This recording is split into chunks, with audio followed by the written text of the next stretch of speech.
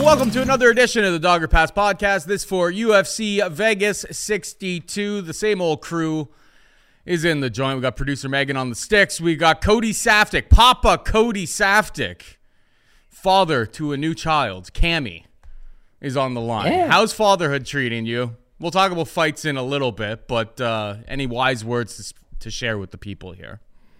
No, not really, man. I'm sure like everybody's kid's different because people give you advice and some of it's like true and some of it is just non-applicable. So you just kind of got to go with it. But the biggest takeaway is it just feels like being jet lagged. The first couple of days, you're like, yeah, this is awesome. This is no problem. And then just you're waking up at weird hours and you're going to bed at weird hours. And all of a sudden you think it's 5 o'clock, but it's noon, or you think it's noon and it's 5 o'clock. So yeah, this card, I can't say that I've taken. Oh, yeah, on top of that, right? I'm matchmaking 2 pro MMA shows right now. So one's November 17th in Toronto. Banger main event. We got Tariq Ishmael, 6-1, local Toronto guy. Trains at TriStar now. Taking on what? 4-fight UFC veteran, Walel Watson. Walel the Gazelle. People might remember him. He actually went the distance with TJ Dillashaw. You'll remember him because he fought on 2 undercards, Jones Machida, Jones Belfort in Toronto. Yeah. But anyways, yeah, he's kicking it around. Dope card. And then I'm doing a show out west. It's like twice the budget, big card. So trying to match make 2 cards, trying to take care of my kid. Got my Fight Network gig, obviously. Still training our boy DA Jiminy Cricket back because he is going to be the real investment is for us and our DOP racing crew. All I'm saying is busy time. This card, I was like, yeah, you gave me an out. You're like, why don't I just fill out a replacement this week? You enjoy the week, spend time with the kid. And I can't say I tape studied it nearly as much as I would have liked have. But I like some spots, bro. I like some spots. So the only thing that I don't want is I already got a crying baby. So I don't need no crying Twitter. So let's hit some winning picks and have a good time, my man. Baby swag is incoming. I'm pretty sure baby swag is incoming. You are due more than anybody in this whole community is due right now. This episode of the Dogger Pass Podcast and all episodes of the Dogger Pass Podcast are brought to you by Prize Picks. Use promo code DOP when making a new account to get a match up to $100 on your first deposit. Main event, we've got Alexa Grasso taking on Viviane Araújo. Grasso is a minus 225 favorite. Araújo can be had for plus 190. Kind of going through their previous fights, the issues that I see here for Araújo is like she seems to be very, very low volume. She's obviously 35 years old. She hasn't seemed to struggle too much when she's gotten to the later, into later parts of round 3. The gas tank does seem to hold up for her pretty decently. I'm thinking more of like the Andrea Lee fight most recently. Like the gas tank is there for her. I don't know how she's going to do in 5 rounds, but like she doesn't look like too much of a concern for her. I think that she probably just loses this fight on volume. And I've been really impressed with like Grasso. Grasso came to the UFC so young in her career that, the thing about her is that, she came so young into her career and showed up and she was so green. And like, because of her successes in Invicta, I think she has had a lot of pressure on her, but like you've been seeing massive improvements in her like we always knew that she had like really, really solid boxing, but round 2 against Macy Barber, she's almost cinching up a rear naked choke. And then against Joanne Wood, the following fight out, she actually gets the rear naked choke finish. So it's like she's been working on that grappling. She should have a decent advantage on the feet. Minus 225. The price is a little bit steep. I am picking her to win, likely by decision, but the prop on that doesn't make me all that excited. In long story short, it's like I'm picking Grasso to win. I wonder if we can get something really, really dumb in terms of like one of the late round props for her. But I could definitely see this just going to decision. Alexa Grasso wins by decision. It's basically it's right off of the back of her just having much better volume over the course of her fights. So yeah, on Prize Picks, I also like the 90.5 significant strikes. I think that's a pretty decent spot. She's gotten to there in some 3-round fights, and this is a 5-round fight. You look at Araujo versus Caitlin Chukagian, and she absorbed 127 significant strikes in that fight in 3 rounds. So it's like the path is there to get over 90, I think, pretty comfortably. So that's on my Prize Picks ticket. Interested in what you have to say about this fight, though. Yeah, so ironically enough, we met in 2010? Was it 2010? Mm-hmm. And we're in college, and they're like, oh, do some radio roundtables. And it's like, man, everyone here is into football or baseball or hockey. A couple of people are into like basketball and tennis.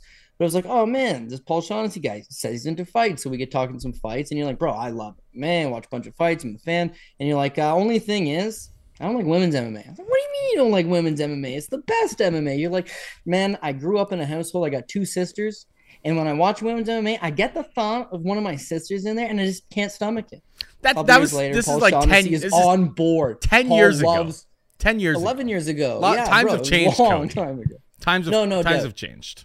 Now I just had myself a baby girl. See that little baby girl? And my first card back is women's MMA headliner, 5 rounds of brutality. It's like, oh, man, can I still stomach it? The answer is yes. I do like this fight. I think great live betting opportunity. I think Grasso probably does struggle with a little bit of the physicality, maybe the takedowns early of Araujo. But whereas you're saying you don't mind Araujo's cardio, I don't think it's very good. I think at 35, it's not getting any better. And in a 5-round fight, her first 5-round fight, it's going to come to light. When you look at her record throughout the UFC, her fight with Alexis Davis, right? She actually gets outstruck by Alexis Davis and loses the 3rd round to her, getting outstruck like 23-17. Tires in that 3rd round. The very next fight against Jessica Eye, she most definitely tires, gives up those later rounds, loses to Jessica Eye. Cardio issue potentially in back-to-back fights. Montana De La Rosa. Montana De La Rosa got smoked in the first 2 rounds, but she did win the 3rd round. She did take Viviane Arroyo down in the 3rd round, and she did outstruck Viviane Arroyo, not only in the 3rd round, but in the fight overall. So it's another trend where she's tiring in these 3rd rounds to me, and she's getting outstruck. She got outstruck by Alexis Davis, even though she won. She got outstruck by Jessica Eye. She lost. She got outstruck by Montana De La Rosa. She also got outstruck by Caitlin Chukagian, of course. And even that last fight with Andrea Lee looked a lot better. Got outstruck 47-33. So you mentioned it, volume's low. 100% agree that volume is low from her. But to me, I'm seeing that in these 3, 4, 5, the volume's going to be especially low because I honestly think she tires out. Now, she does get a little bit of wrestling she can fall back on. She got the 3 takedowns against Andrea Lee. She got 1 against Caitlin Chukagian, 4 against Roxanne Modafferi. Not that that's overly impressive, but you do see that wrestling could be a part of her game. And the flip side to Alexa Grasso, every time that she's lost a fight has been her grappling let her down, right? Felice Herrig, Tatiana Suarez, Carla Esparza, all of these fights she's giving up the takedowns. So I don't doubt that she maybe does get taken down, maybe round 1, maybe round 2, maybe she's slightly behind the 8 ball. You'll get a much better price on the live betting market here. And then eventually Arroyo starts to slow down, doesn't get the takedowns as easy, and Grasso's output should eventually win out through. So, yeah, I know I'm the kind of guy to put the main event on one side of the ticket up top, but this is not a main event I would do that to. I think if Pat Mayo was here, he would tell you live underdog Arroyo, and I couldn't necessarily disagree with him. But I'm thinking that Grasso's going to win because it's a 5-rounder. Volume will take it over in the long run. So sign me up for Grasso by decision. But again, don't love it. Don't love it. Yeah. All right. We got Jonathan Martinez taking on Cub Swanson. Jonathan Martinez is a minus 210 favorite. Cub Swanson can be had for plus 180. The side that really jumps out to me in this one, I think, is the under. I already jumped on it. Under 2.5 rounds, plus 130. If you watch Cub's recent fights, he still kind of fights with that, like, you know, nonchalant, hands down, chin up, like, you know, kind of moving in and out of the pocket, but like I don't know if the footwork's quite there. Obviously, he got the first round finish against Darren Elkins, which is very, very difficult. Like, the guy still hits with some power, obviously. But he's also, it's like it's a live by the sword, die by the sword situation with him these days. Martinez hasn't exactly been a potent finisher whatsoever. I'll lean to him, but I think round 1 could be very, very dicey. Like, Cub throws some unorthodox strikes. He throws at a variety of angles that, like, Martinez probably hasn't really seen a comp coming up in his run here. I just think I'm betting on violence here. Small cage, under 2.5 rounds, plus 130. Sign me up. Martinez for the purpose of a pick, I suppose. Yeah. Again, I can't disagree with you there. Jonathan Martinez will be a lot faster. He is a technical striker, but I don't necessarily love this one again. And I want to wait until weigh-in. So if you're Cub Swanson, you've had a long career. You've fought all the best guys. You are now 38 years old. I think he's like a couple weeks outside of his 39th birthday. So it's like, is the end close for Cub Swanson potentially? Does he still got a last hurrah in him? I think he might, but the end is getting close. And now at this point in his career, he's dropping down to 135 pounds. Like, what's that going to look like? Is he going to be as fast as he used to be? Is he going to hit as hard as he used to be? Like that, I'm not entirely sure. And as much as a big question mark would be, is Cub Swanson going to be a killer bantamweight that's a title, not a title contender at 39, I guess, but an upper echelon guy at 135 pounds? Or is he just going to get lost in the mix of the world's best division? Who knows? But as much as you can talk about weight issues for Cub Swanson, Jonathan Martinez, to me, bro, same questions about this guy. You look at his record. Remember when he fought Frankie Saenz? To me, that was the best he ever looked. Thing is, Frankie Saenz weighed 135 pounds and Jamar weighed 140, right? Against Thomas Almeida, he looked pretty good at 145 pounds. When he dropped down to 135, his return to 35 against Davy Grant, I thought he started out good. He looks fast, sharp footwork, but ultimately Davy Grant just makes it a bit of a scrap, hits him with an overhand, folds him up early into the second. Was it the cut down to 135 or was he chinny? I'm not entirely sure. Now, against that Zviad Zvashvili, dude took the fight on like a week's notice and was gassed like 2 minutes into this fight. So he looked good there, danced around him, landed like 97 significant strikes. It's a high output for him, but again, I think it's reflective of his opponent was not doing anything, more or less just sitting there and getting touched up. But then we go to the Alejandro Perez fight. Looks like he might have a bit of a difficult weight cut, right? But does make it in the fight, doing well in the first round, and then throws like a lazy knee. And Alejandro Perez catches him with an overhand shot right over the top, drops Jamar down. Maybe Alejandro Perez won that first round on the basis of that knockdown. But that to me is this guy chinny? Because we've seen him get dropped before now. We've seen him struggle to make down 135. We've seen the best he looks is when he's not at 135. It's 145. Part of me is like a good rugged guy with some power in his hands could come forward and do something. Now, Vince Morales wasn't able to do it, but Vince Morales is not someone I don't think you would classify as a power puncher. Cub, for maybe the things that he's lacking now at 39 years old, for maybe a weird, quirky style with his hands down. One thing you can't take away from him, dude still hits, man.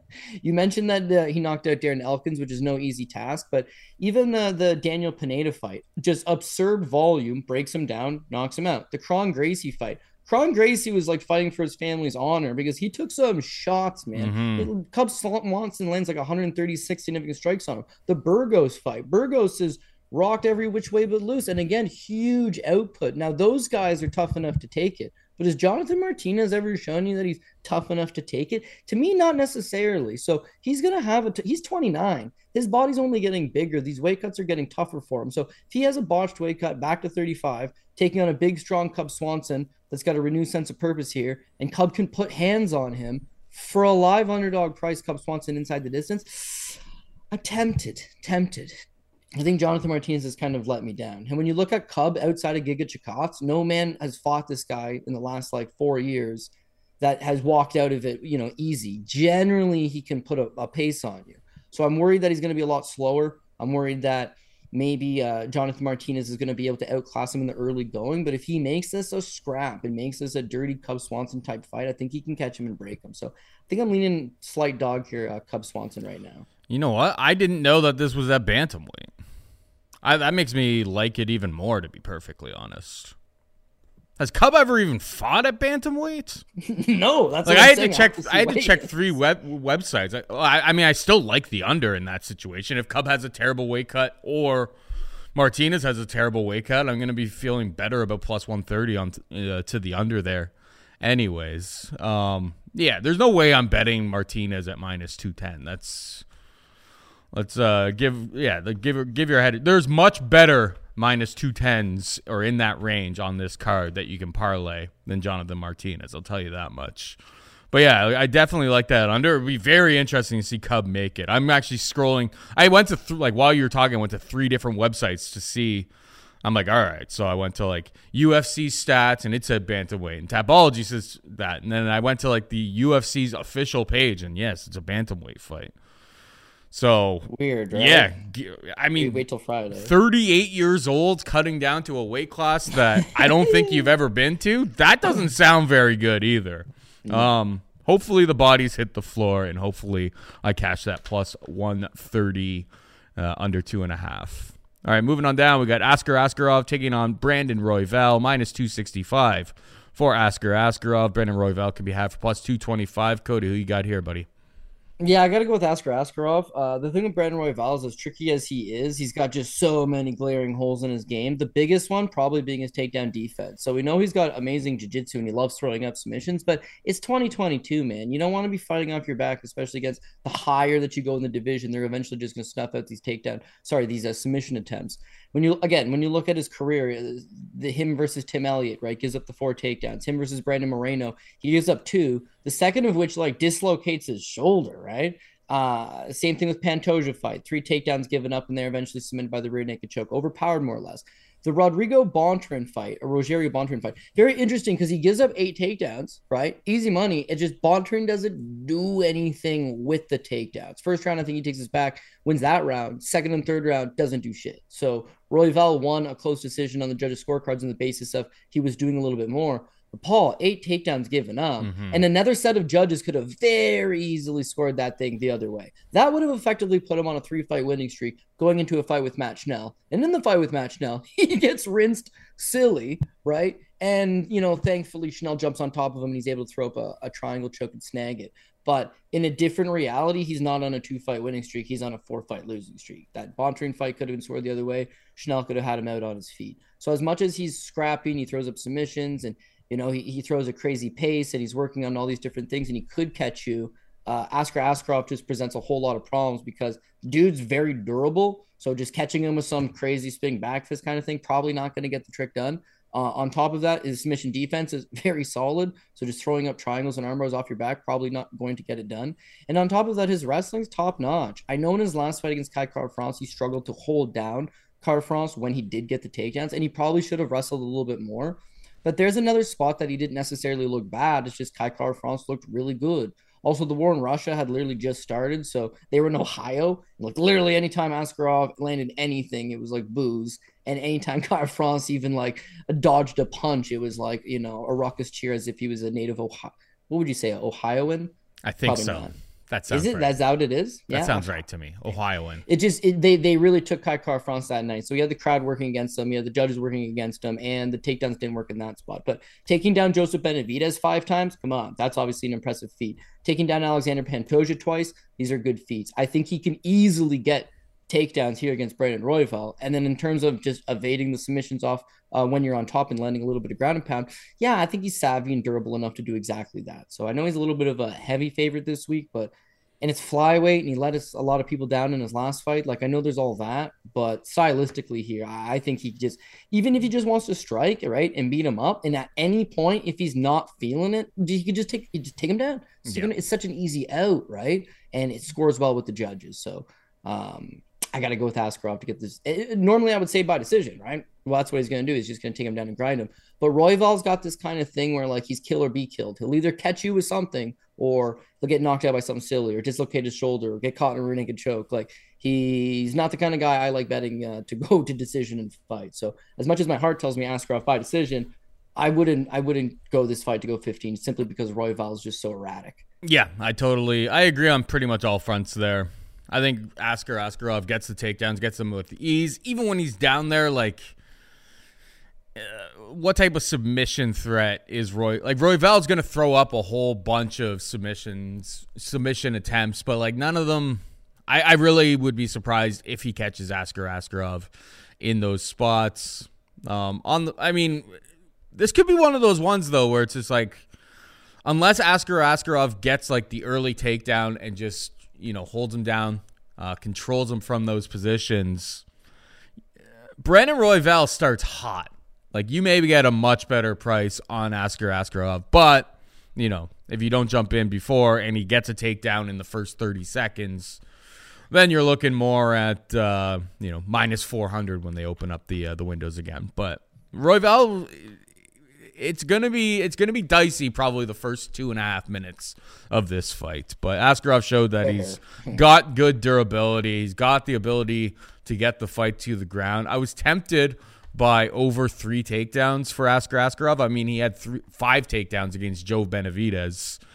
I feel like in theory he should be able to get over those 3, but yeah, you said it earlier. It's like if Royval flakes, all of a sudden you get into round 2 and, you know, he's went through all of his cardio at that point. It could get really, really dicey, and getting to that over 3, like getting to 4 takedowns to win, it seems a lot less likely if we're dealing with like a 7-8 minute fight. So Askar Askarov for me, shade to the under, but I don't think I'm gonna get there. Under 2.5 is plus 110.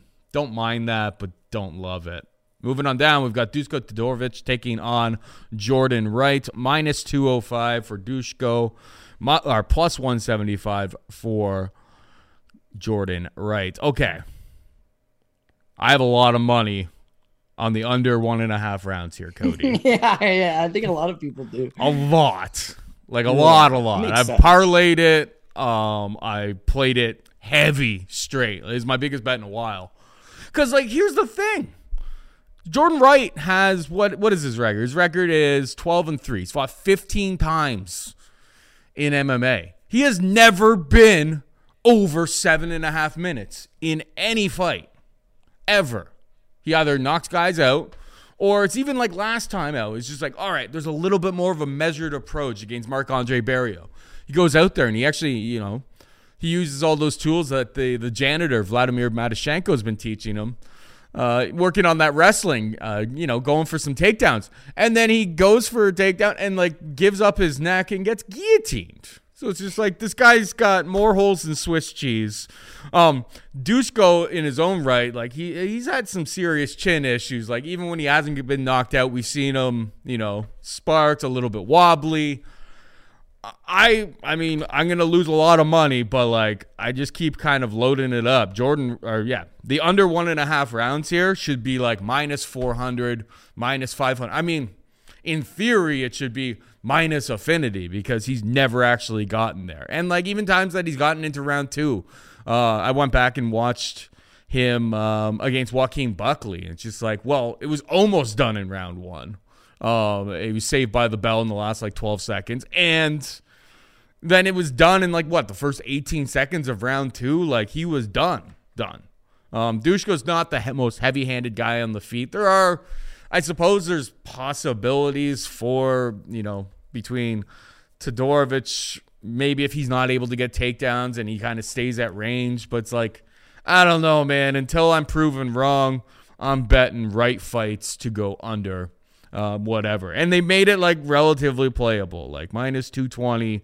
It's chalk. You know me. I'm always the guy looking for, like, big underdog plays in that. I'm just like, I looked at this and I'm like, how is under 1.5 rounds not minus 400, minus 500? Like, yeah, this is I think it's so straightforward and so obvious that I'm a little bit scared because it's not really moving as much as I kind of thought it would.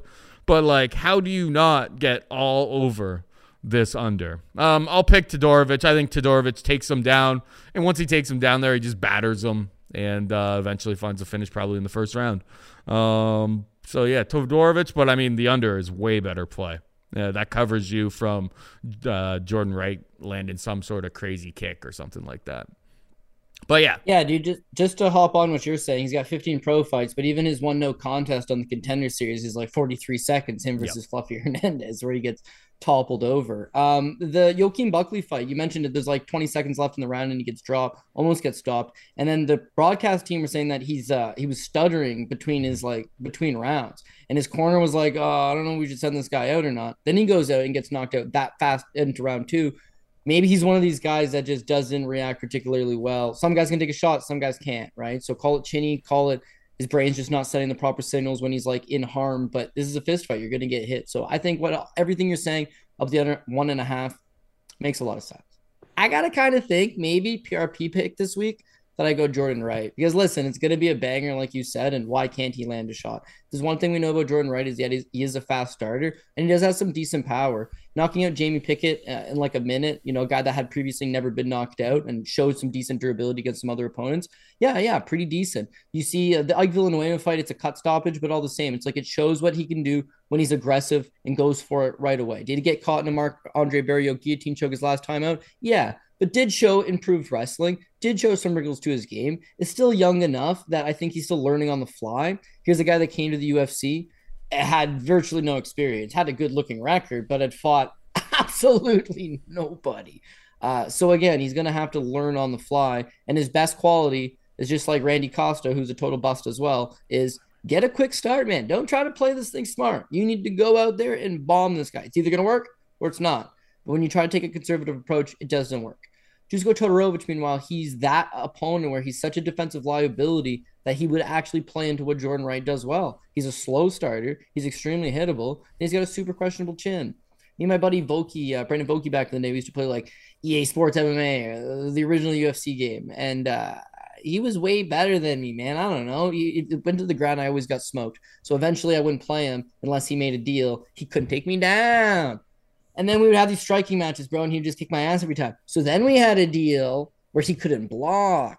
And then it was like competitive. I could beat him sometimes. I would just catch him. He'd be kicking my ass, but I could catch him because he wasn't allowed to block. That, in a nutshell, is Dusko Todorovic. He's pretty talented, man. He's got a slick ground game, believe BJJ black belt, very good on top, has good output, has good cardio. He just can take a punch, just allows himself to take way too many. He was a 3-1 favorite over Alberta, Canada's Teddy Ash on the Contender Series, and yet got outstruck and got hit 109 times by Teddy Ash. That's a giant red flag. His fight with Puana Soriano dropped twice on paper, but everything Soriano threw landed.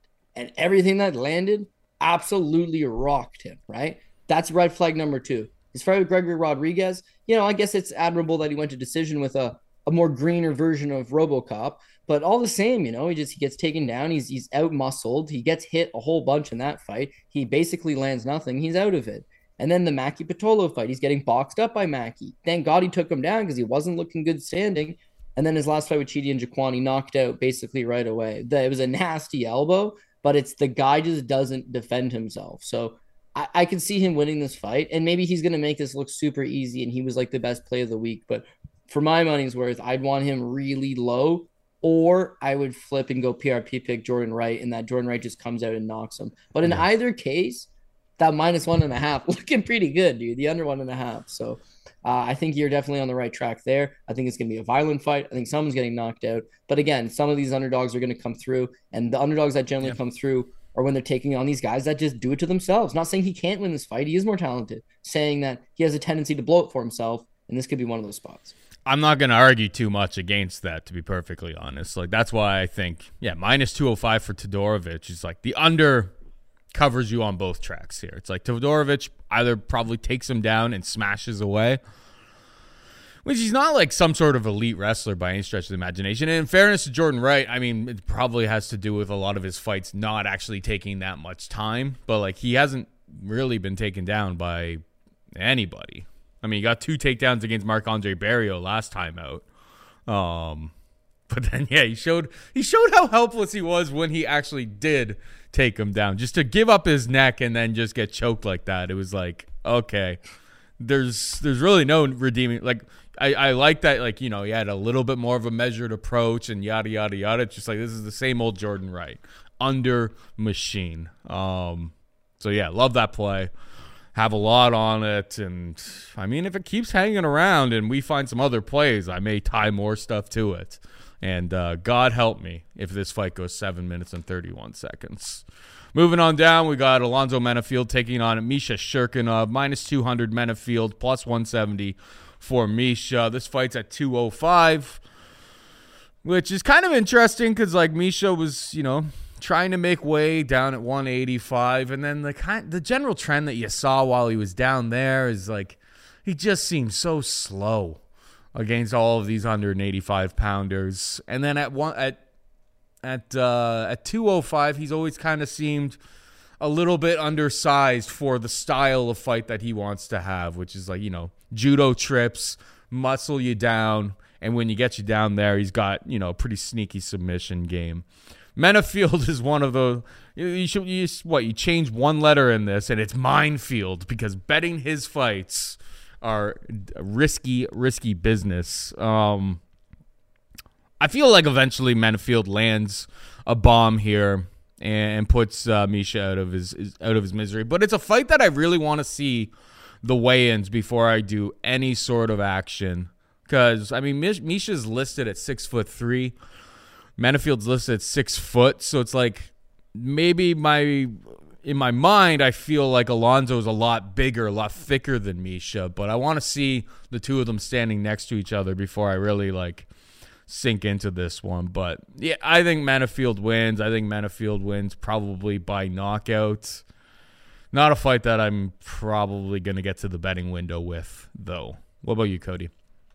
Yeah, I got a lot of the same feelings. Again, I don't know if I'm gonna take right, but it's like one of these dogs are gonna come through, take it. Misha, to me, same thing. Like, I could definitely see him getting knocked out by Alonzo Menafield. He just doesn't seem like he takes a punch particularly well. Again, most of his losses are him either doing well and then getting clipped, or just a lot of the times he won't stand up to those big shots. So could Menafield clip him with something? Absolutely.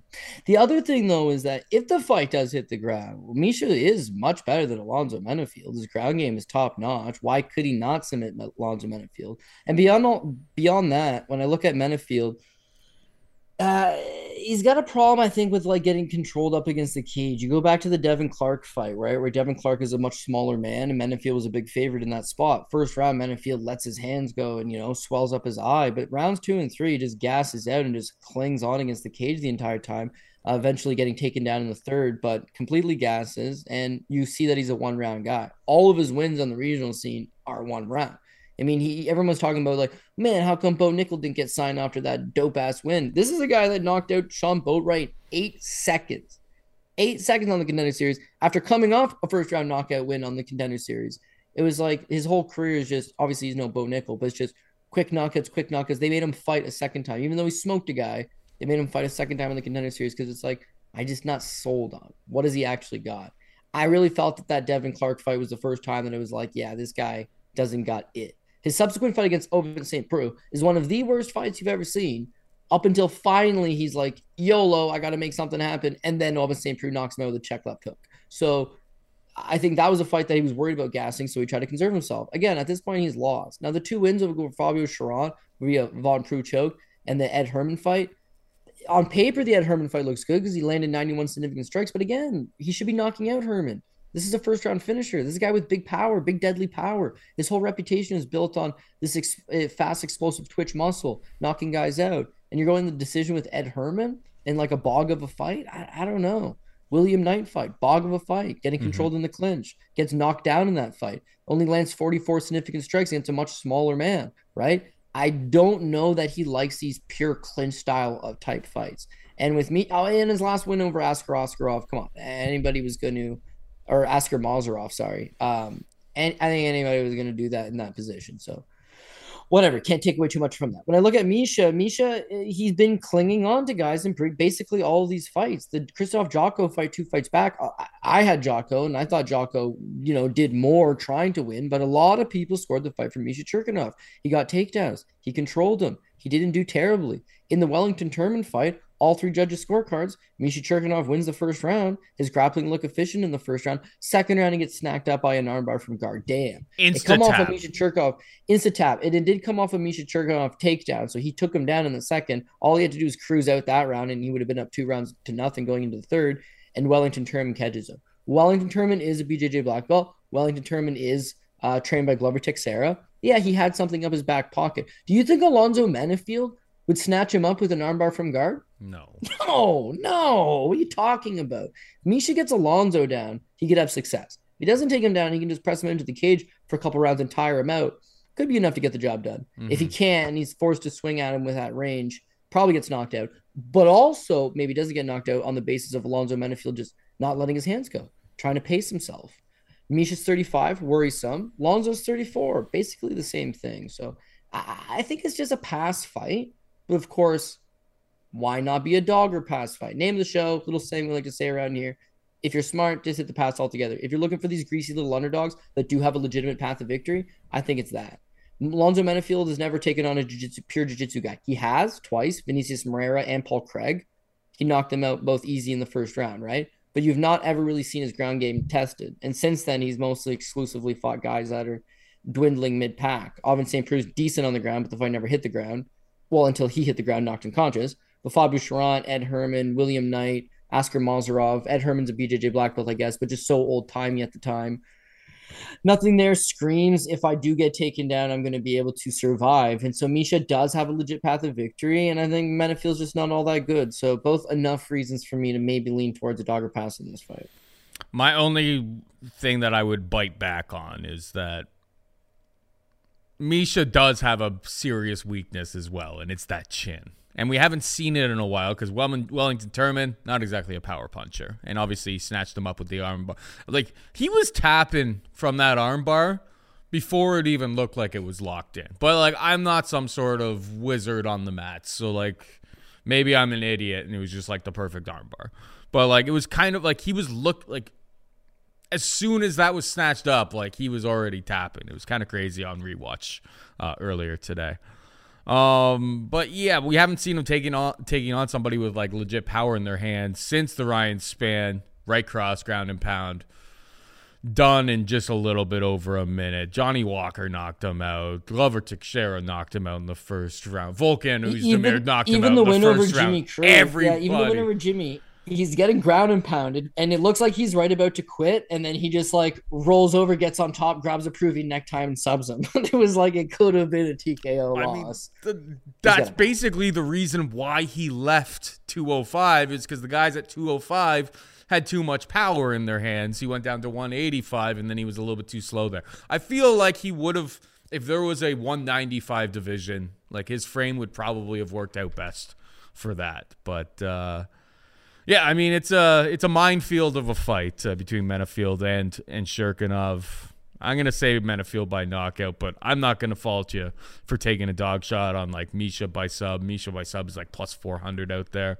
Definitely a serious path that's possible. Or even, yeah, as you said earlier, it's like Misha just holds him up against the cage and, you know, holds on for dear life and wins 2 of 3 rounds. It's really, really ugly.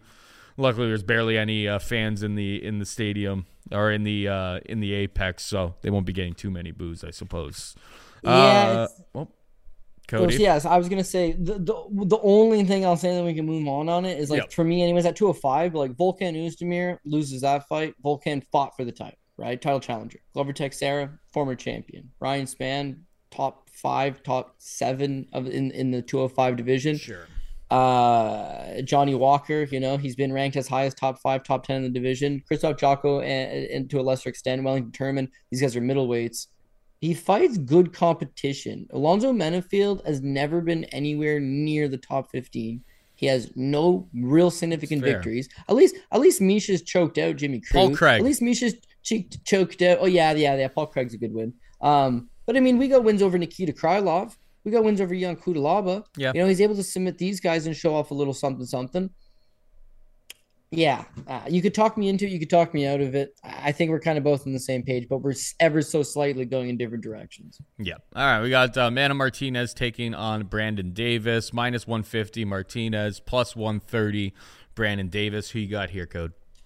Well, I'm actually tempted to roll with another underdog, but at some point I got to use my head a little more than my heart. And if I'm going to roll with some underdogs here on maybe Jordan Wright, maybe not, I'm still on the fence with that one. But again, same thing with Misha Chirkinov. I see a path of victory for Brandon Davis in that he needs to push the pace. He needs to score takedowns. Mana Martinez is a great first round. Well, I wouldn't say first round guy. He can carry his power out through all 3. He's got huge power, right? He's got great power, a nasty left hook, but he's got big power in both hands. And the thing with Brandon Davis is his style is junkyard dog. He needs to be that junkyard dog. He needs to be able to back you up and put the pressure on you, have you moving on your back foot, score some takedowns even like he did in the Giga Chikadze fight. He's fought a very high level of competition. And if you are solid, if you are a Zabit Magomed Sharipov, if you are Enrique Barzola, yeah, those guys are going to beat him. If you're a fraud, this man will break on through to the other side. And so that's what's made him effective. And that's what, to me, would allow him to be a potential underdog to go there and get the win. Problem is, gets cut from the UFC after the Giga Chikadze fight, goes on a 4-fight winning streak in the Florida regional scene, builds his way back up, a couple decent wins, sure, but then his return against Dana Botgarel, which he took the fight on a month's notice, but oh man, was it the weight? Was it the weight cut? Was it the month's notice? Was it his durability's gone? But like Dana Baccarel smashed him, Paul. Like everything he threw completely rocked him. And I know Baccarel is the Mongolian murderer. He does throw heavy. He's not a world-class operator. Manny Martinez is not a world-class operator as well. My problem is that he throws heavy and has some heavy power. And if Brandon Davis is going to come in there and do the same thing he always does, which is take a shot to give a shot, yeah, there's a good chance he's getting knocked out in this one.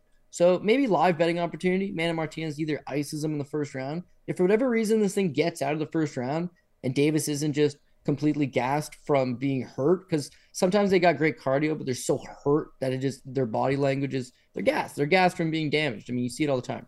If Brandon Davis looks shot worn and done after round one, yeah, I don't hit it. If he lasts round one and takes those shots, I think round 2 and 3 he could come back on Manny Martinez and again, score takedowns, push him backwards, make something happen, make it a scrap. Unfortunately, I'm not going to outright pull the trigger here. I'm going to take Manny Martinez. I got a feeling that he might even be able to knock him out, but I'm not going to get greedy and chase the knockout prop. My concern there is like the Manny Martinez fight against your boy Ronnie Lawrence is like round 3 when it seemed like I remember victory lapping after round 2 about how smart I was for I think I have Ronnie Lawrence parlayed or something. I had money invested in him and you know, I was all about myself, talking about how smart I was. And then Manny Martinez in round 3, in fairness, is like he knocked him down twice, like made that, puckered all of our butts, basically, heading into, the final little stretch of that fight. So he definitely didn't slow down all that much. The volume wasn't there. He obviously hits very, very hard. I think Manny Martinez could very, very well knock him out on the feet here. Like a lot of his losses his losses, Ronnie Lawrence, Draco. Yeah, that Draco submission is a really bad look, actually. Yeah, he hasn't done a whole lot. Even this Guido Canetti fight, his coach just died, so I'll give him that one. But he looked way off. Guido Canetti was giving him a go. Turns out Guido's not half bad, right? But I don't know that this guy's volume is very high, and he's facing a volume puncher in Brandon Davis. So if he falls behind on the punch count and he needs a third round knockout like he did in the Ronnie Lawrence fight, but then again, I don't know. I got mixed emotions about this one. I can see the dog coming through, but I'm not just willing to take a bunch of random underdogs on this card. So I think, man, it does get the job done, but I could be persuaded the other direction based on, maybe more tape study or weigh-ins certainly helps in some cases. Yeah, you know what? I'm leaning towards the dog with you right now. The strength of schedule for him, as you went through, is like he's fought legitimate fight, like some decent fighters, like Enrique Barzola, Zabit, Giga Chikadze, Kung Ho Kang, Mr. Perfect is a very, very formidable opponent as well. Good wrestling and just puts himself even in. Bosniak, like at the time, solid, he was a good prospect. Yeah, very, very durable, and the wrestling could be there for Davis. I'm not convinced that it'll be there for him, so I don't know if I'm going to pull the trigger on him before the fight actually goes down, but something I'll be looking towards that if Davis is able to get some takedowns early in this fight, it may be a decent time to jump in. So yeah, both of us are ever so slightly siding with the dog there. We got your boy, Victor Henry, taking on Rafa Sunsao. Victor Henry is a minus 400 favorite. Sunsao can be had for plus 300. What a wild shift from Victor Henry was like a plus 300 underdog against Raoni Barcelos last time out, and then now minus 400 favorite against Rafael Sunsao. I mean, I went back and watched Victor Henry versus your boy there, and it was a really impressive performance. Like his striking, his technique, his volume was definitely on point. He's more of like rather than hit you hard, he's touching you. And I really don't think Rafael Sunsao can keep up with that volume whatsoever. Minus 400, though, like, I'm not sure there's an ounce of meat left on the bone here. Asuncao used to be, revered for the fact that he was, like, durable. But now he's, like, 38 years old at bantamweight. Volume has never really quite been there. He's never exactly been an elite wrestler by any stretch of the imagination. You would think that, like, Raoni Barcelos would have leaned on his wrestling a little bit more against Victor Henry, and he wasn't really able to do so. I'm picking Victor Henry, but like at minus 400, it's like how often does he win this fight? Like 8 out of 10 times? Like that's how it's getting priced right now. Unless you think he wins any more than that, and it would just be an absolute fluke for Asuncao to win. I don't really know how you get on to this number. The other angle I was thinking about, but I don't think I'm going to get there, is I'm not convinced that, like, I think Asuncao may be, like, done. Like, watching that Ricky Simon fight back, it did not look good. Like, he was basically just dominated pillar to post against a powerhouse wrestler. And then when he ate shots, he didn't take them very well. Cody Garbrandt knocked him out. Marlon Moraes got a guillotine choke on him. Like, this guy was really revered for his durability and his ability to stay in fights, and that may just be gone. And sorry, he's 40 years old at bantamweight. It is not a old man's division. I think Victor Henry wins. Minus 400. What am I supposed to do with that? Your thoughts?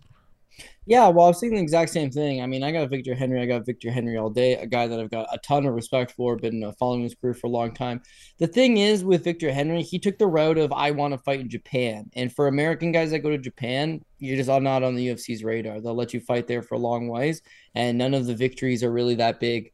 Ooh, you beat some guy that the North American audience knows, so we'll just bring you in and say he's coming off a win off someone you know.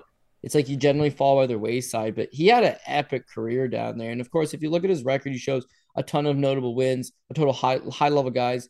Hideo Tokoro at one point was the number one ranked Japanese guy. Matsukatsu Ueda at one point was the number one ranked guy. He's just basically fought all the best Japanese guys, but has fallen under the radar. He's got a win over Kyler Phillips, UFC veteran, a win over Anderson Dos Santos, UFC veteran. He's got a win over this Denis Lerteviev, guy's an absolute beast. Yuki Montoya, another guy that was ranked the number one guy in Japan for a while. Masahiro Kanehara used to be the number one ranked Japanese guy and UFC veteran. Albert Morales, UFC veteran. So, whoa, bro, he's beaten 5 UFC veterans and he's beaten 4 guys that were formerly number one ranked guys in Japan. So, like, he's done a lot. He's 34 years old and he's got like 27 pro fights under his belt. So I wouldn't say he's like a prospect by no stretch. It's that he's super talented guy that floated under the radar. Now, I did pick Raoni Barcelos because, most people know Raoni's a very talented guy. And for him to make him look that bad, to land 180 significant strikes, to stuff all of the takedowns with relative ease, super impressive. Now, you can make the argument that Raoni Barcelos is, washed up, but then look at Raoni's last fight. It's like, oh, he still got something. He destroyed Trevin Jones, right? I think what you're seeing is Victor Henry catch-can wrestling, former Josh Barnett guy.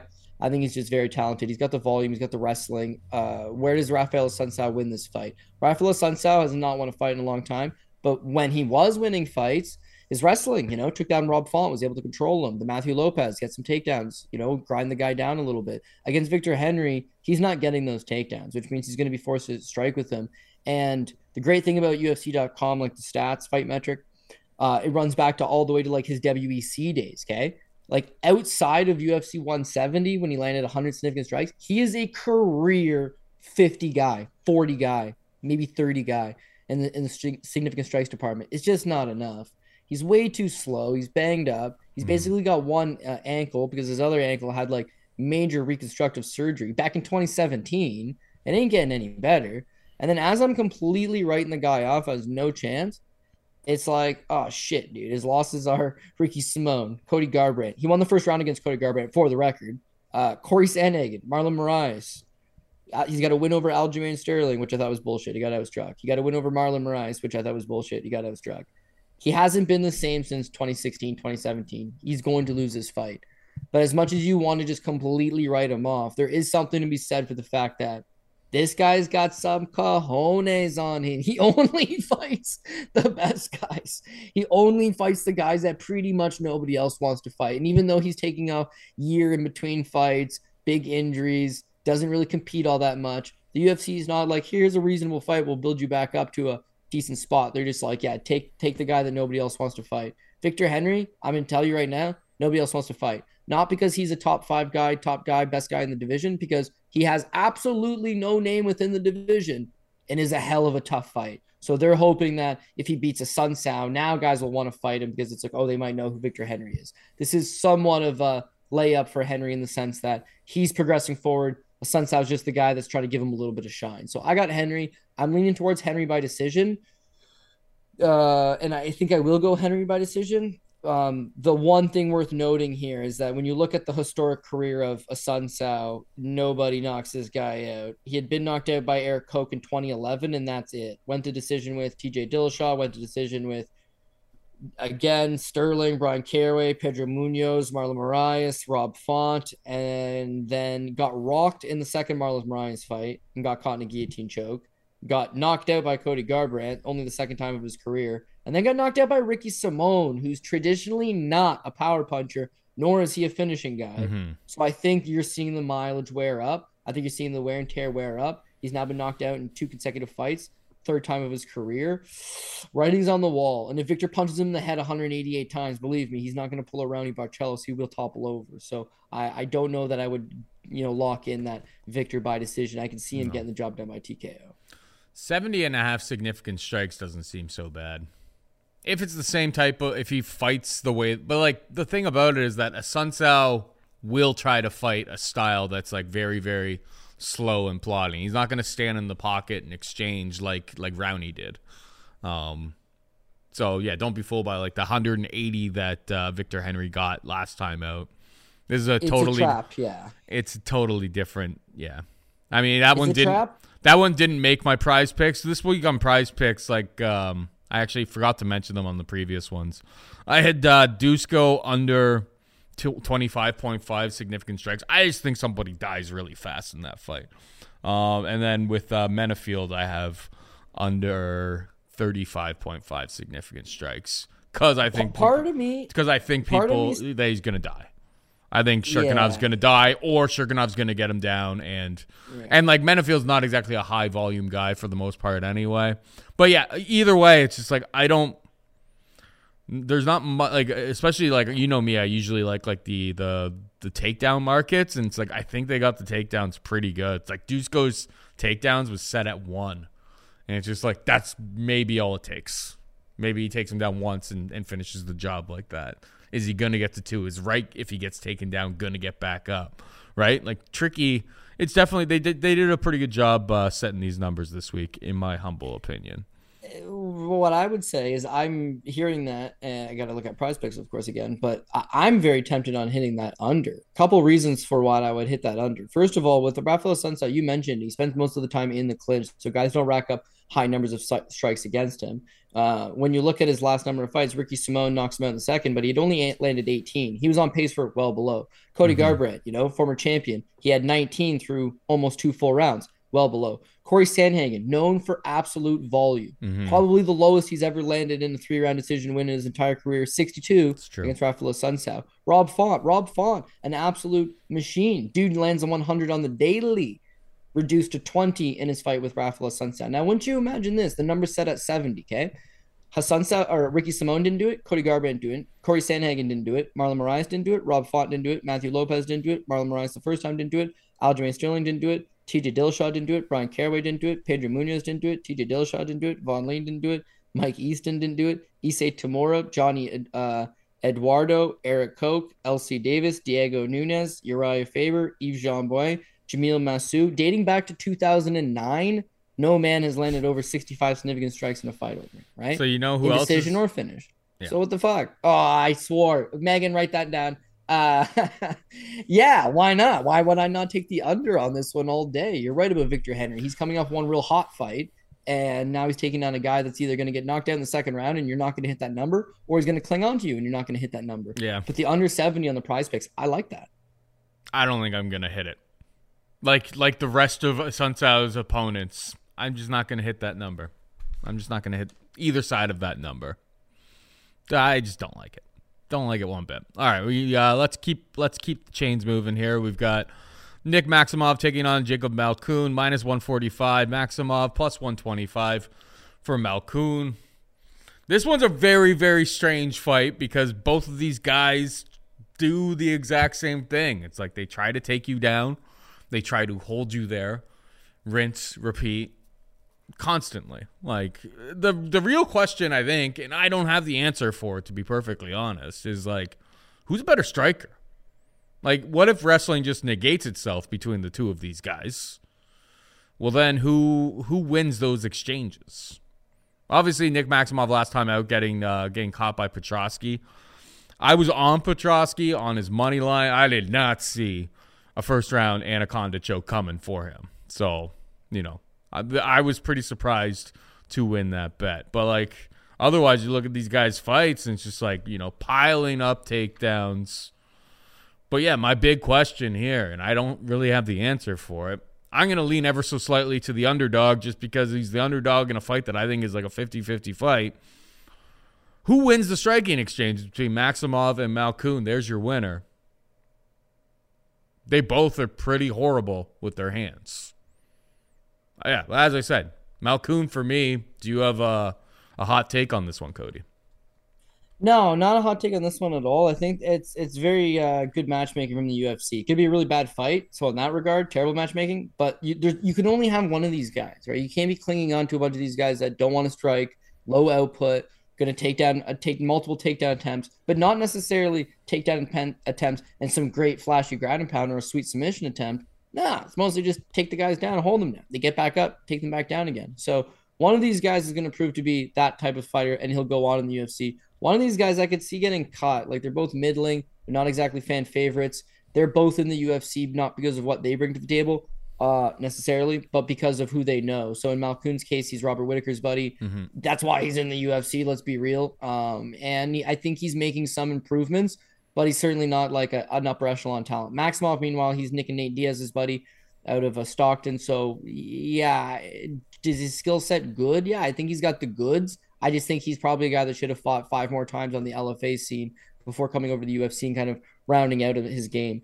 But anyways, yeah, they're both wrestlers. Malkoun doesn't really have that pure wrestling background, whereas at least with Nick Maximov, he actually wrestled collegiately, community college, well, the same. He's got some collegiate wrestling background to his name. When you look at some of his wins for Nick Maximov, he out-grappled Cody Brundridge and took him down. Cody Brundridge was a collegiate wrestler. He took down Pune Hale Sanuriano, who I believe was a state wrestling champion in high school back in Hawaii. So he's wrestled other wrestlers and typically comes out on the other side of this. If he wins the wrestling match against Malkoun, takes him down and ends up on top of him, this is Maximov's fight all day.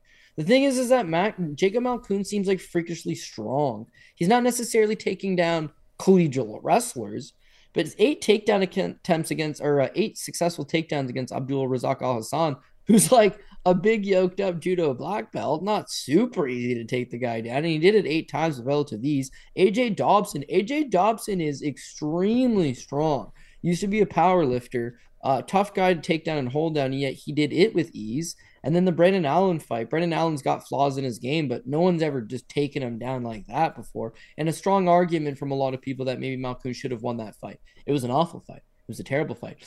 No ground and pound, no submission attempts, but like his ability to take the guys down is like pretty solid. Maximov's solid as well, but maybe I'm leaning towards maybe Malkoun. Malkoun's, I think, a brown belt, and Maximov's a black belt. So, like, does that mean anything? And MMA generally doesn't, so let's throw that one out the window. So now the $1 million question is what you said. Who's a better striker? And, like, shit, Paul, I have no idea. Who's a better striker? Could not tell you. Simple fact, neither guy really shows you much striking. What I can tell you, though, is it appears that one guy in Jacob Malkoun is at least more willing to engage. He's at least more willing to throw his hands. Whereas Nick Maximov, it seems like it's takedown or bust. I mean, his fights, he's throwing up very low level, not low level, but like very low output strikes. Everything's to get into the clinch. Even against some guys where it's like you could strike a little bit now that he's tired out. It's like he's live and die by the takedowns. The Brundridge fight was extremely sloppy. I think Malkoun's going to come into this fight a little bit better prepared and maybe just ever so slightly grease him out. So it's just another dog or pass type fight. Malkoun's slight dog, correct? Is he still? Did it move? Yep, plus 125. Yeah, like I'm just going to classify this one as another dog or pass. They've got similar styles. They both could win. they fought 10 times, I'd expect, a different outcome in 5 for one, 5 for the other. Close, slight plus money. Of course, we need some underdogs on our slate. So give me Jacob Malkoon. Got Joe Anderson Brito taking on Lucas Alexander. Brito is a minus 360 favorite. Alexander can be had for plus 300. You got any thoughts on this one, buddy? I mean, it doesn't look It doesn't look like this Alexander kid has done all that much. Brito was supposed to take on Melsick, that was going to be a banger. That was going to be a good fight. And obviously Melsick had to pull out, and I don't really know how. They do contender series and all of that stuff. They got tons of people, and then all of a sudden they're signing, this guy off of the street. I mean, his best win, I suppose, is his last time out against Jacob Kilburn, who we remember in the UFC of literally just getting iced by well, I guess he went to decision against Austin Lingo. And lost by switch knee, flying knee to Brandon Jenkins, another fan favorite in the UFC streets. So and then lost to my boy Robbie Ring. I actually did the play-by-play on that call in Aries FC over in Tennessee. So Lucas Alexander must know some people in high places to get himself into this position on short notice. Hard to not side with the favorite, I suppose, but I will admit that I need to do some tape on Lucas Alexander. This got added to the card, I believe, yesterday. So yeah, haven't looked into this guy all that much, but Brito is an absolute powerhouse. So I'd be surprised if you're picking the other side.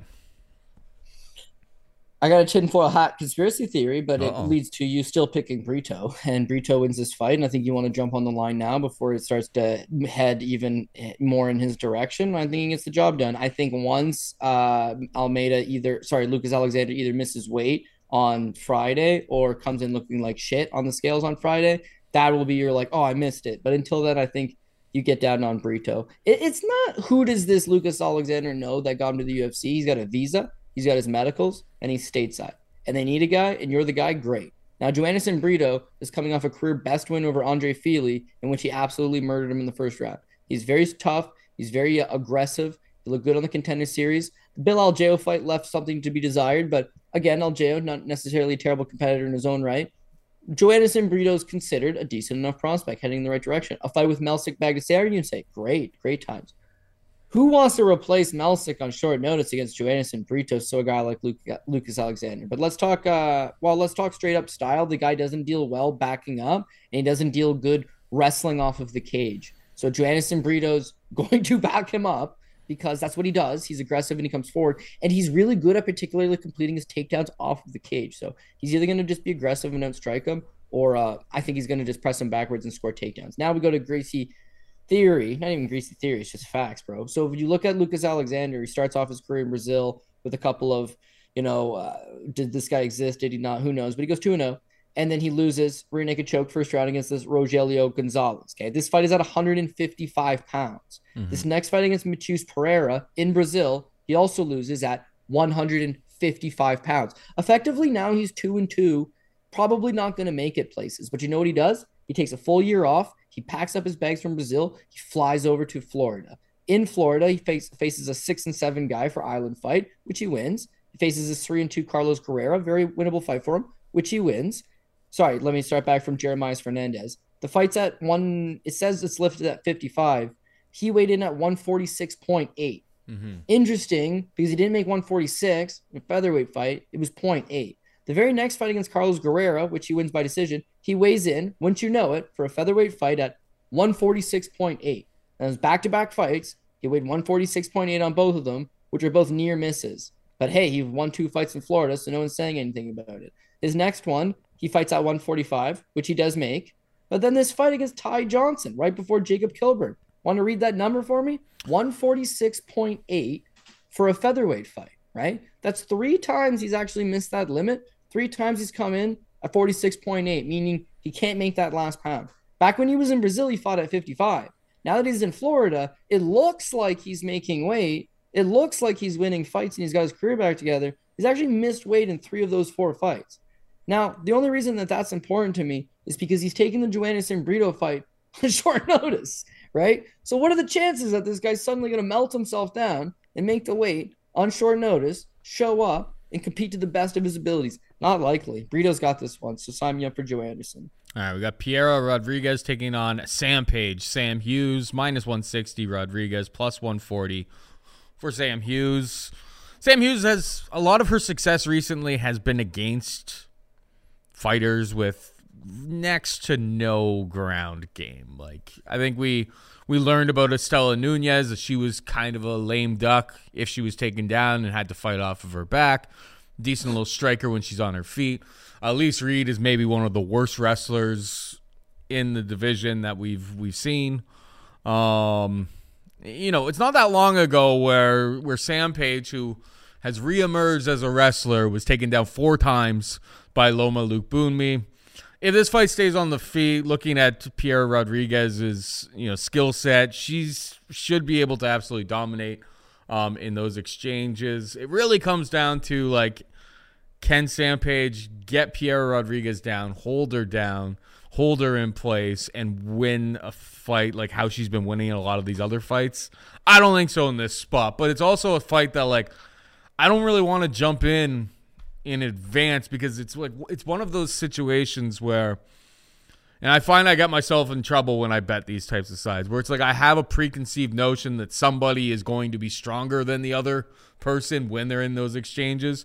Until you actually see it, it's really tough to be confident in it. But I think Piera Rodriguez should be able to keep this fight relatively upright. Even if she does get taken down, she'll get back up, and she should have a significant advantage on the feet in this matchup. So I'm going with Greasy Piera. What about you? Yeah, I'm a little bit hesitant with this one as well, just because Piera Rodriguez on the Contender Series, it looked like she slowed down in that 3rd round, and then in her fight against Kay Hansen, loses the 1st round, got taken down, didn't have a really strong ground game off of her back, I didn't think. Loses the 1st, thankfully comes back, wins the 2nd and the 3rd round against Kay Hansen, using her own wrestling. But one's got to imagine that she's not good off of her back, which is a problem, and her cardio is not great. And Sam Hughes is extremely limited, but 2 things that she actually does quite well is her cardio, pretty good, checks out, lots of energy, usually gets fired up in those later rounds and gets going. And you're right, dude, she's been using her wrestling way more. So if the fight stays standing, Sam Hughes is more of a striker, but I would say Piera Rodriguez has the advantage. But I feel like you might be able to tire her out a little bit. You might be able to wear on her a little bit. If you can get takedowns into the mix, she's not getting back up. So it seems like Hughes realized grappling was a big issue in her game, and now she's using it effectively to win fights. Why not? Why not? The one thing I will say with Sam Hughes, though, is like she's been benefiting by the fact that Estela Nunez completely smoked her in that 1st round and then gassed out, right? And then Elise Reed couldn't wrestle, but also flat out gassed out. Piera Rodriguez comes in with a good gas tank. Yeah, she probably does beat Sam Hughes. But if Sam can kind of lean on her and tire her, she would be live. I'm going to go with Piera Rodriguez. I think that the takedown defense is good enough. The striking is a slight advantage. Hopefully she doesn't tire out the same way the last 2 girls did and she gets the victory. But again, if you're looking for these lower end underdogs that have a good chance of popping through, Sam Hughes definitely does have a chance of winning. It's going to be a dicey match. Pat Mayo, he loves these spots, and he's traditionally done quite well in these spots. But I got to go with Piera Rodriguez. Yeah, I thought Piera Rodriguez's gas looked fine. Round 3 against Kay Hansen, like she stayed out of trouble. She knew she was up 2 rounds, and just she still outpaced her 2-1. Like, it was kind of a slow paced fight in general, but I thought the gas seemed to hold up, and I feel like if Sam Hughes, if she's probably giving up round 1 because like the striking skills and all of that aren't in play, I don't know if she's going to be able to wear her down and beat her late. So Sam Hughes seems like a very, very popular underdog shot that people are taking this week, and it's not going to be with my money. I'm not going to do it myself. Moving on down, we got Tatsuro Taira taking on CJ Vergara, minus 240 for Taira, plus 205 for Vergara. I took Candelario last time out against Taira. Why? Because Candelario is a black belt in BJJ. I thought he was going to be able to keep the fight on the feet a little bit more, but going back and watching that fight, Taira is he's a talented young kid, and I think onwards and upwards from here. His grappling is super, super slick. I don't know if his offensive wrestling is quite there yet, but it's like if he can hold Vergara up against the cage and then just find a way to get to the back that way, that could be in play, or just peel him to the ground. Like, this kid's going to be making major improvements every single fight. You go and watch some of CJ Vergara's tape. There's plenty of fights where, like, when he's getting up, he flat out just, like, exposes his back. That's going to be dangerous against Tyra. And then in his last fight against Clayton Rodriguez, where he came out victorious, it's like he was really, really happy and content to, like, hang out in Rodriguez's guard, kind of got swept and got himself in a little bit of trouble. And in this matchup, Tatsuro Taira is a better grappler than Rodriguez. Like, kid's really, really slick on the ground. I think Taira's submission, which I see out there for like plus 350. I'm going to wait to see if there's some better options as more props open up over the course of the week. But I think Taira could very well find the finish here and do so by submission. So I'm impressed with, where I think that this kid's skill can get to.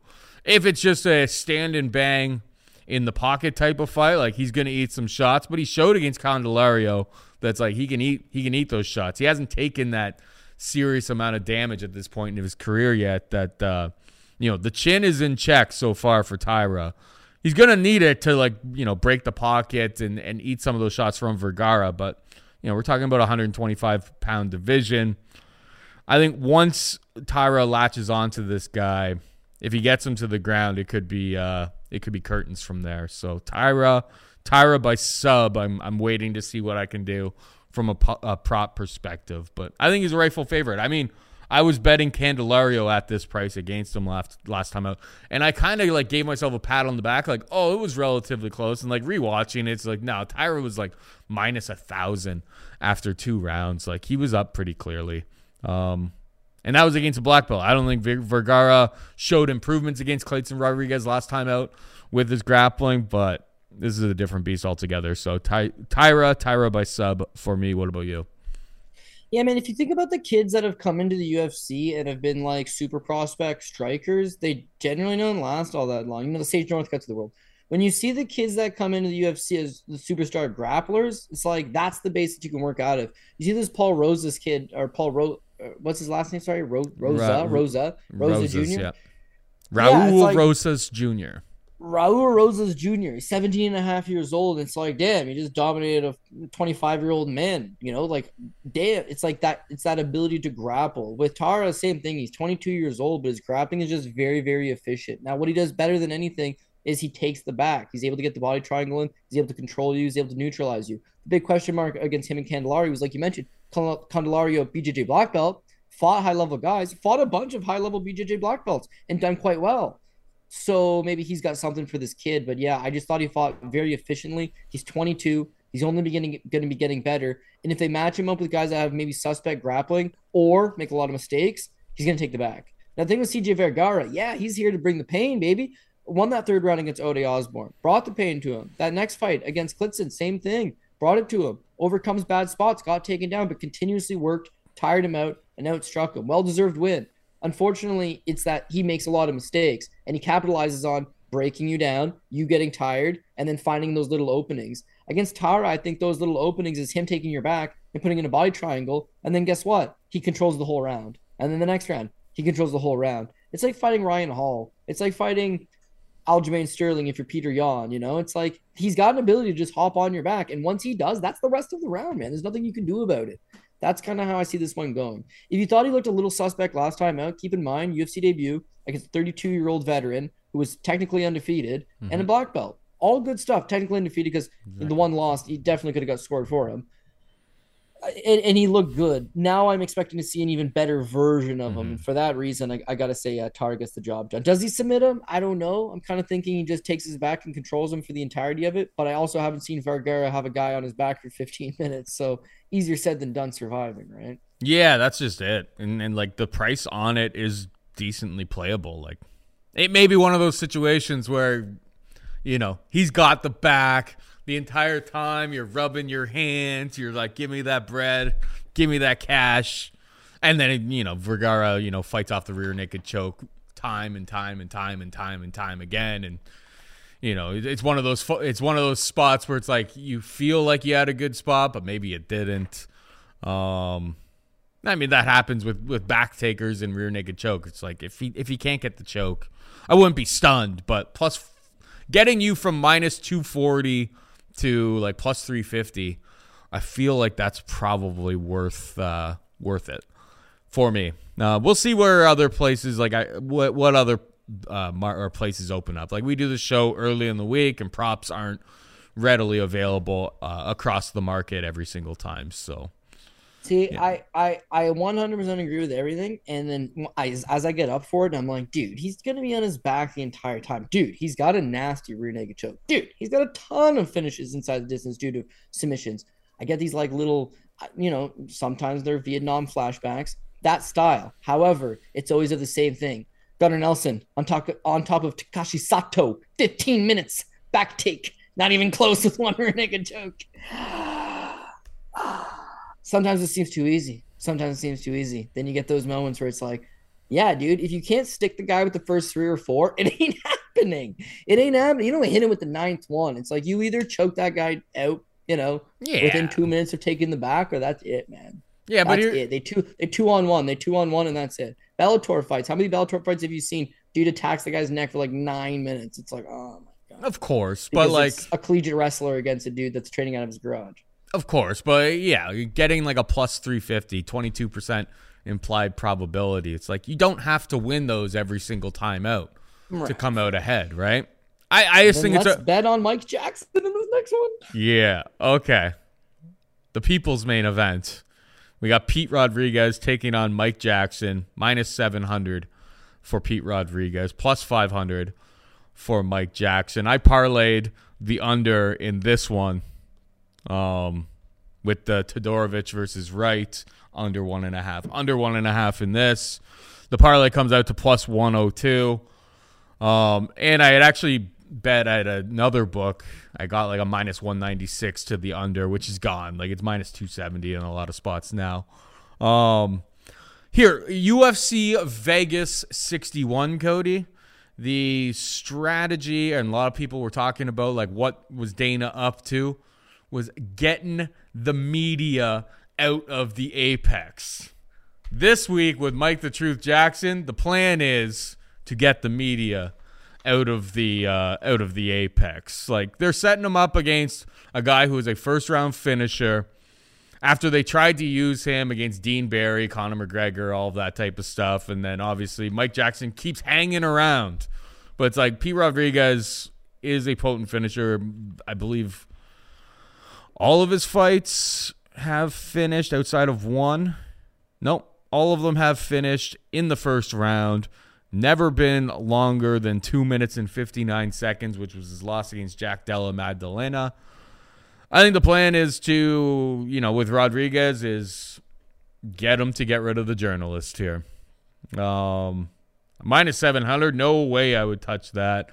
Under 1.5, minus 270 is not very, very alluring, but this kid's going to come and he's going to throw bombs and try to put Mike Jackson away. And I haven't seen anything out of Mike Jackson to lead me to believe that he's worth betting money on at literally any price. Unless he's fighting CM Punk again, which is never going to happen. That's it.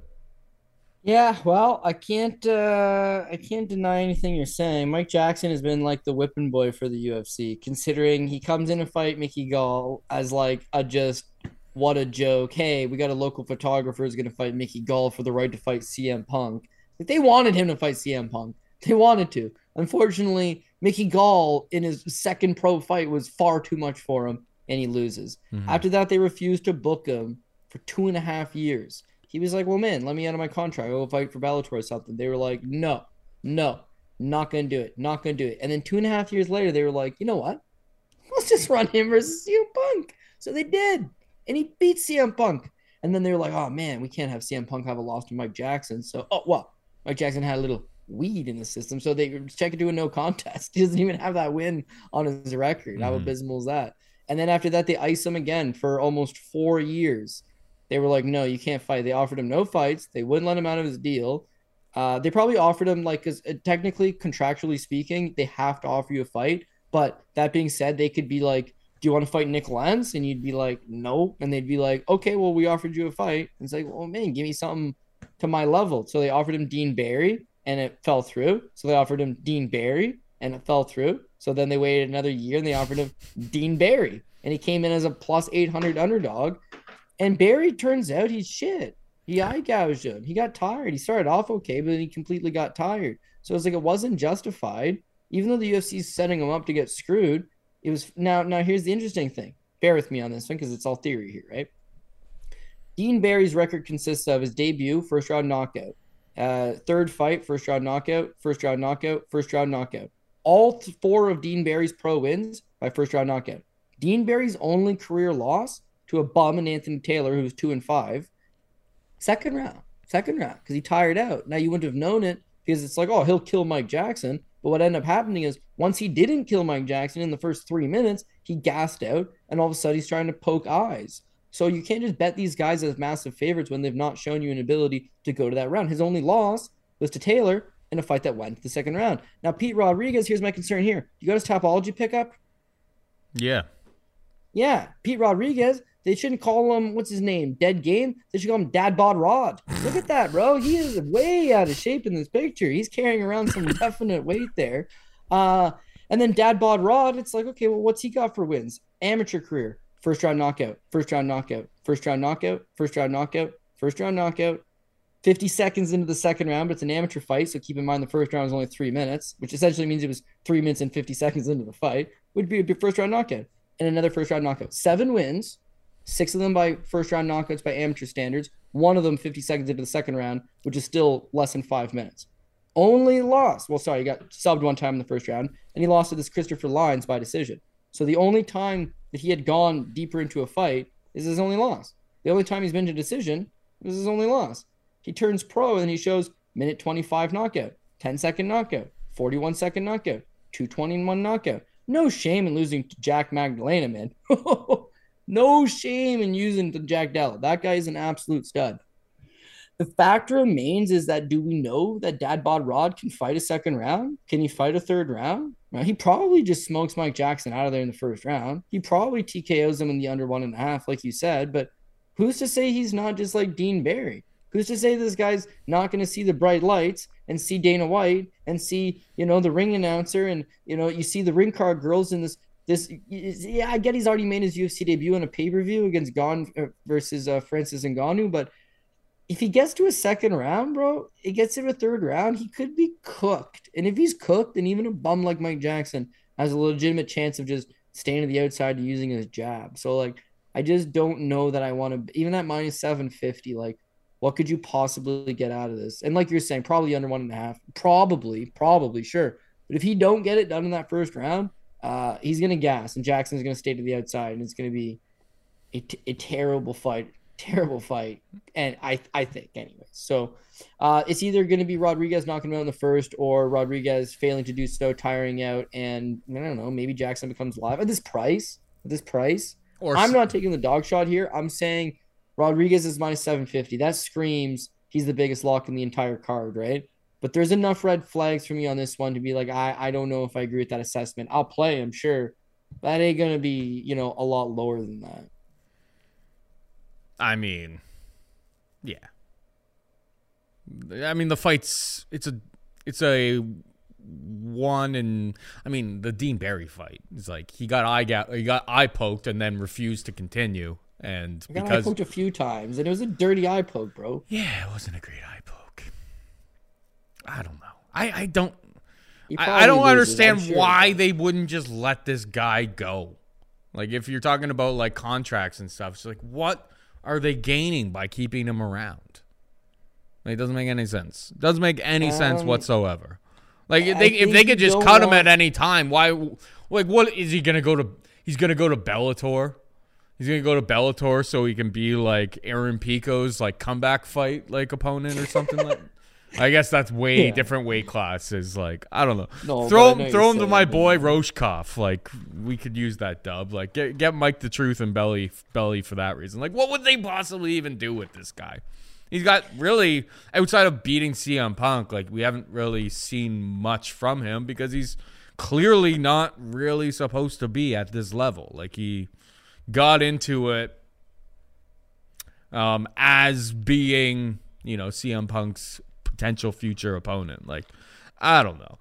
All I'm saying is, yeah, I got in on the under because, we only have so many opportunities against, with Mike Jackson in there to get these unders after us. It's an ugly, ugly situation. Am I going to be stunned if Pete Rodriguez doesn't get him out of there and we end up going over 1.5? No, I wouldn't be absolutely stunned. I'm not even that. It's not like the Todorovic right. Like, I'm very, very heavily invested in that one. A little bit less so in this total. Quickly to go over my action, I've got Todorovic right under 1.5 minus 215. Todorovic right under 1.5 plus Rodriguez Jackson under 1.5. Parlayed together at plus 102. And I got Martinez Swanson under 2.5 plus 130. Considering, haven't done it yet, if I can get like a north of 400, I'll take a shot on Tyra by sub. And on Prize Picks, I just went after the significant strike market. We'll see how we do, but I got Tyra less than 60.5 significant strikes. Like, I expect him to try to get this fight to the ground, and like, we are not brawling at range with CJ Vergara. So 60.5 significant strikes seemed a little bit high to me. Grasso more than 90.5. It's a 5-round fight. Rougeau's durable enough. Cardio checks out enough that I think it could get, it could be a little bit dicey early on, but if we get 5 rounds out of these ladies, like 90.5 seems like a spot you can definitely clear for Grasso. And then we got spamming the unders. We got Pete Rodriguez under 25.5. I think he's just going to hit Mike Jackson and dead him. Alonzo Menafield under 35.5 significant strikes. Again, I think Misha's chin shows up and he gets deaded very early in this one. And Dushko versus Jordan Wright. I expect Dushko to go out there and try to take Jordan Wright down. And when he's on the ground, those significant strikes don't typically get counted. Or he's just going to eat a clubbing kick or an elbow in the clinch to the noggin and be rendered unconscious himself. So Tyra less, Grasso more, Rodriguez less, Menafield less, Todorovic less, Cody hit him with the PRP. We're going to go with Alexa Grasso, better live betting spot. We're going to go with Cub Swanson, dog number 1. Got to make it a brawl. Askarov, get those takedowns. Jordan Wright for now is going to be my dog number 2. I think it's just going to be an absolute firefight. I hope he clips Dusko. We're going to go Misha Churkinov, dog number 3. I just hope he gets the fight to the ground and utilizes that grappling.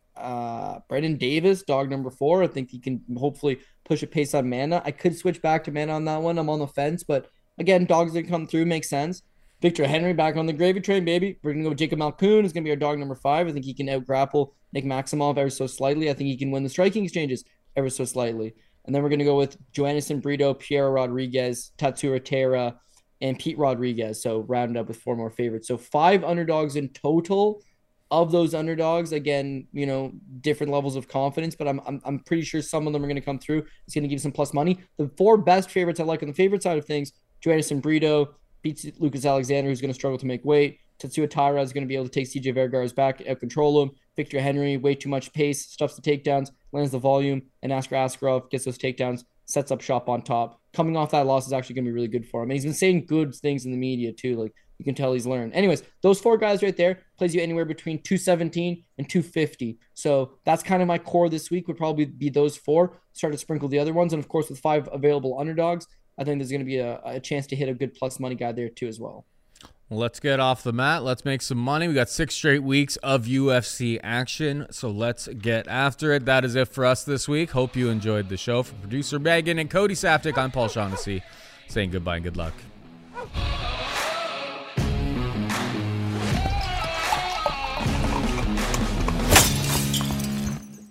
Everyone is talking about magnesium. It's all you hear about. But why? What do we know about magnesium? Well, magnesium is the number one mineral that 75% of Americans are deficient in. If you are a woman over 35, magnesium will help you rediscover balance, energy, and vitality. Magnesium supports more than 300 enzymatic reactions in your body, including those involved in hormonal balance. From functional medicine doctors to mental well-being and female hormone experts, we all know that magnesium is the one mineral to improve all aspects of well-being and health. But which one? Magnesium Breakthrough from Bioptimizers, the trusted choice recommended by leading experts with 7 best-absorbed forms of magnesium to ensure your body receives the support it needs for overall well-being.